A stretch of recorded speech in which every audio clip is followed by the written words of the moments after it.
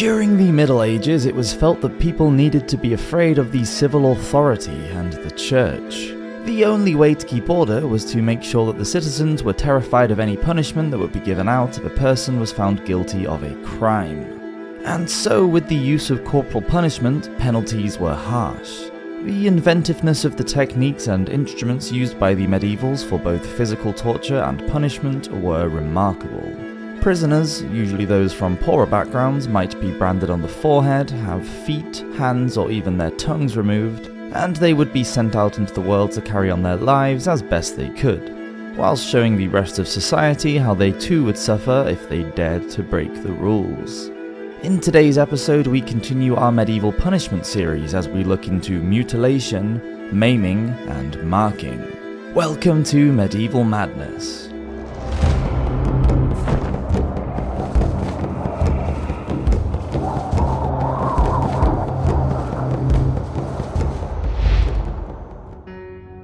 Mutilation.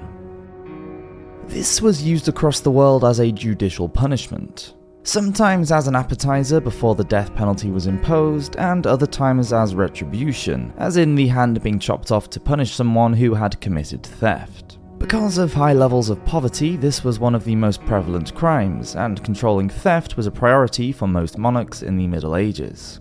Thieves were hard to catch, especially in these sparsely populated rural areas. The crime itself was difficult to report and very hard to prevent. So the response for those who were caught had to be a short, sharp shock, a brutal punishment that would deter other would-be robbers. The slicing off of ears was quite popular, especially in England. The Catholic Church carried out a wide range of mutilations in England and used the lopping of ears for religious reformers. Any deviation from the canon teachings meant that a person had committed blasphemy and would be dealt with accordingly.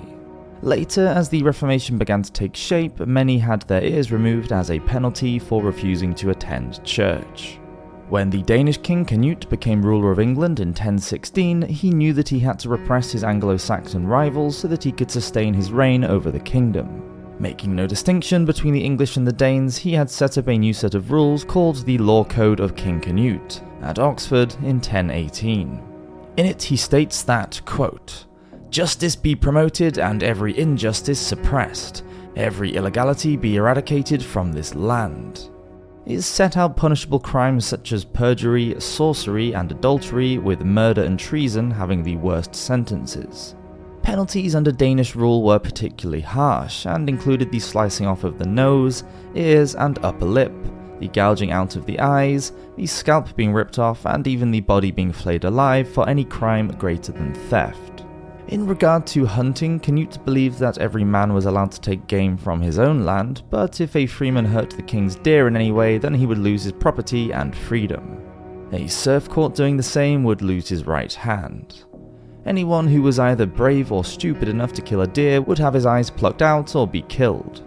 This form of mutilation was also employed by the first two Norman kings, William the Conqueror and his son, King William II, to protect game in their forests. In the 12th century, during the reign of Henry I, coin clippers and false coiners who were caught would either lose their right hand or their penis, sometimes both. A female skull found in the southern county of Hampshire, England, confirms evidence of facial mutilation. Carbon dating shows the remains to have belonged to a woman who lived somewhere between the late 8th to the beginning of the 10th centuries. The woman died quite quickly after the mutilation, and her injuries were very severe. The cut through her nose was so deep that it had sliced through the adjoining bone. There were other cuts across her mouth and her forehead in what would seem to be an attempt to either remove her scalp or cut off her hair.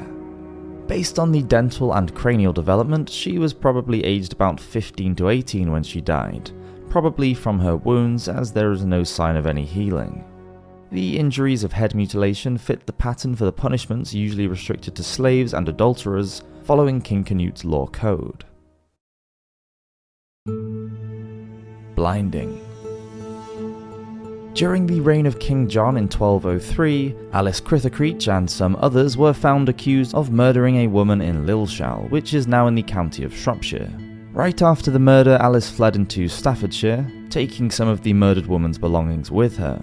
She was apprehended there and brought back to the Salop Assizes, where she told a strange story as her defense. She said that on the night in question, she had heard a noise coming from the murdered woman's house, so she went to have a look and peered through a chink in the door. She saw 4 men within the house who, after spotting her, seized her and threatened to kill her if she made any noise. Because she had kept silent, they gave her the stolen goods, and that's how she had come to be arrested. Because she now changed her story in front of the justices, the death penalty was commuted and she was condemned to having her eyes plucked out instead.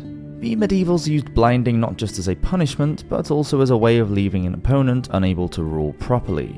Byzantine Emperor Basil II and the Bulgarian Tsar Samuel had been at odds for almost 50 years. Their rivalry finally culminating at the Battle of Kleidion in July of 1014, where the Bulgarians were decisively beaten. Many thousands of soldiers were captured, estimates range from somewhere between 8 and 15,000, and Emperor Basil had them rounded up into groups of 100.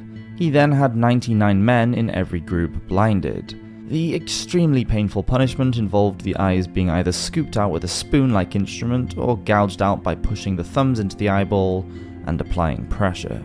1 man from every group only had 1 eye plucked out so that he could lead his comrades back to their commander.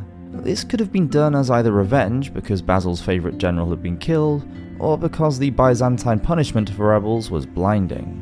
It earned Basil the nickname Bulgar Slayer, and Tsar Samuel was said to have died of a heart attack when he saw the sorry state of the soldiers on their return. Another creative technique for the blinding of a prisoner was to have a red-hot brazier passed backwards and forwards in front of the victim's face until the scorching heat eventually melted their eyeballs. Instep borer. Invented in Germany, this torture instrument resembled a hinged metal boot. The bare foot was inserted into the boot and a hole was bored through the centre of the instep. A casing over the foot concealed a long, thick iron blade which was serrated to cause extreme injury and encourage copious blood flow. A crank also projected from the casing and was turned slowly to move the blade into the boot and drive a hole through the centre of the foot. The wound would often be so large that the victim would die from the injury. Any sensitive part of the body was perfect for mutilation by drilling, puncturing or boring, such as the tongue, hand or foot. Denailing. This was the extraction of the fingernails and toenails and was a particular favourite of the medieval torturer as the nail beds are acutely sensitive. The prisoner would be held down with his hands restrained and then the nails would simply be grasped with metal pliers or forceps, sometimes heated red hot, and torn out. In Spain, a crueler variation used sharp metal or wood wedges which were put between the nail and the flesh. The wedge was slowly forced further and further under the nail until it was torn off. In medieval Germany, witch hunters dipped wooden skewers into boiling sulphur before they were slowly forced beneath the prisoner's toenails, several at a time. Sometimes the skewers would be dipped in boiling oil instead. Not only would this burn the sensitive flesh, but it would also lubricate the skewer for easier access under the nail. When there were enough skewers beneath each nail, they were prised from their beds, then pliers would be used to tear them loose. Hands were always going to be an easy option for the torturer as there was no need for any special training or complicated equipment. Hot implements could disfigure and cauterize any bleeding to make the torture last longer, and a sharp blade, whether it be from a knife or axe, could cut through flesh and bone to sever individual fingers and thumbs. In fact, red-hot tongs could be applied anywhere on the body to burn the flesh. Flat-nosed pliers were perfect for gripping and squeezing areas such as the nose or the eyelids. Larger pliers could remove whole toes or castrate a prisoner. There are also legends of skilled executioners who were able to use hot tongs to flay the victim alive by peeling the skin from a person without damaging the muscle or bone beneath. Branding. This is a very old punishment, usually achieved by a red-hot branding iron being burned into the skin. It meant that not only would the prisoner suffer from an extremely painful punishment, but they would also have to endure the public humiliation later. Everyone would see the visible proof of their criminality as the resulting scar would be permanent. It meant that they would be marked for life. The practice was quite widespread throughout Catholic Europe, where the branding iron might be in the shape of a cross to let everyone know that the perpetrator was a blasphemer. Imagine the prisoner being dragged before the punisher, the red-hot iron being pulled out of the brazier and pushed into the poor man's hand, the loud hiss of hot metal on skin and the greasy smell of burning flesh. The scream of pain that later turns to a whimper as the initial agony becomes an unbearable throbbing ache. The criminal court at Lancaster in the north of England still has a branding iron attached to the back of the dock. A long piece of metal with a wooden handle, it has a letter M at one end. There are also 2 iron loops which would have been used to fasten down the hand of the criminal whilst the punishment took place. The M stood for malefactor, an archaic word now seldom used which means evildoer or lawbreaker. After thrusting the glowing hot iron into the webbed area between the thumb and index finger, the brander would admire his own handiwork, before turning to the judge and declaring, "A fair mark, my lord." The criminal was told to hold up his hands before sentence was passed to demonstrate whether he had any previous convictions. During the reign of Edward VI, the Statute of Vagabonds was in place, which meant that vagrants who were caught begging were branded with a V on their forehead and enslaved for 2 years. The letter V was also branded onto the chest of a runaway slave.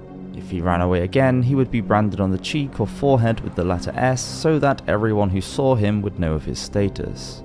Gypsies were often persecuted in England and branded on the cheek. Many men from the community were hanged and the women drowned. Whether it was used to extract information, frighten enemies, punish a suspect, force a confession, or just for personal revenge, the medievals had countless methods of torture, from branding techniques to full-blown mutilations, and they deemed themselves justified in doing so. Thank you for watching this episode of Medieval Madness. Do hope you've enjoyed it, and please subscribe to the channel if you'd like to get notified whenever we release a new video, which we do every Friday. Hope you have a great week. Cheers!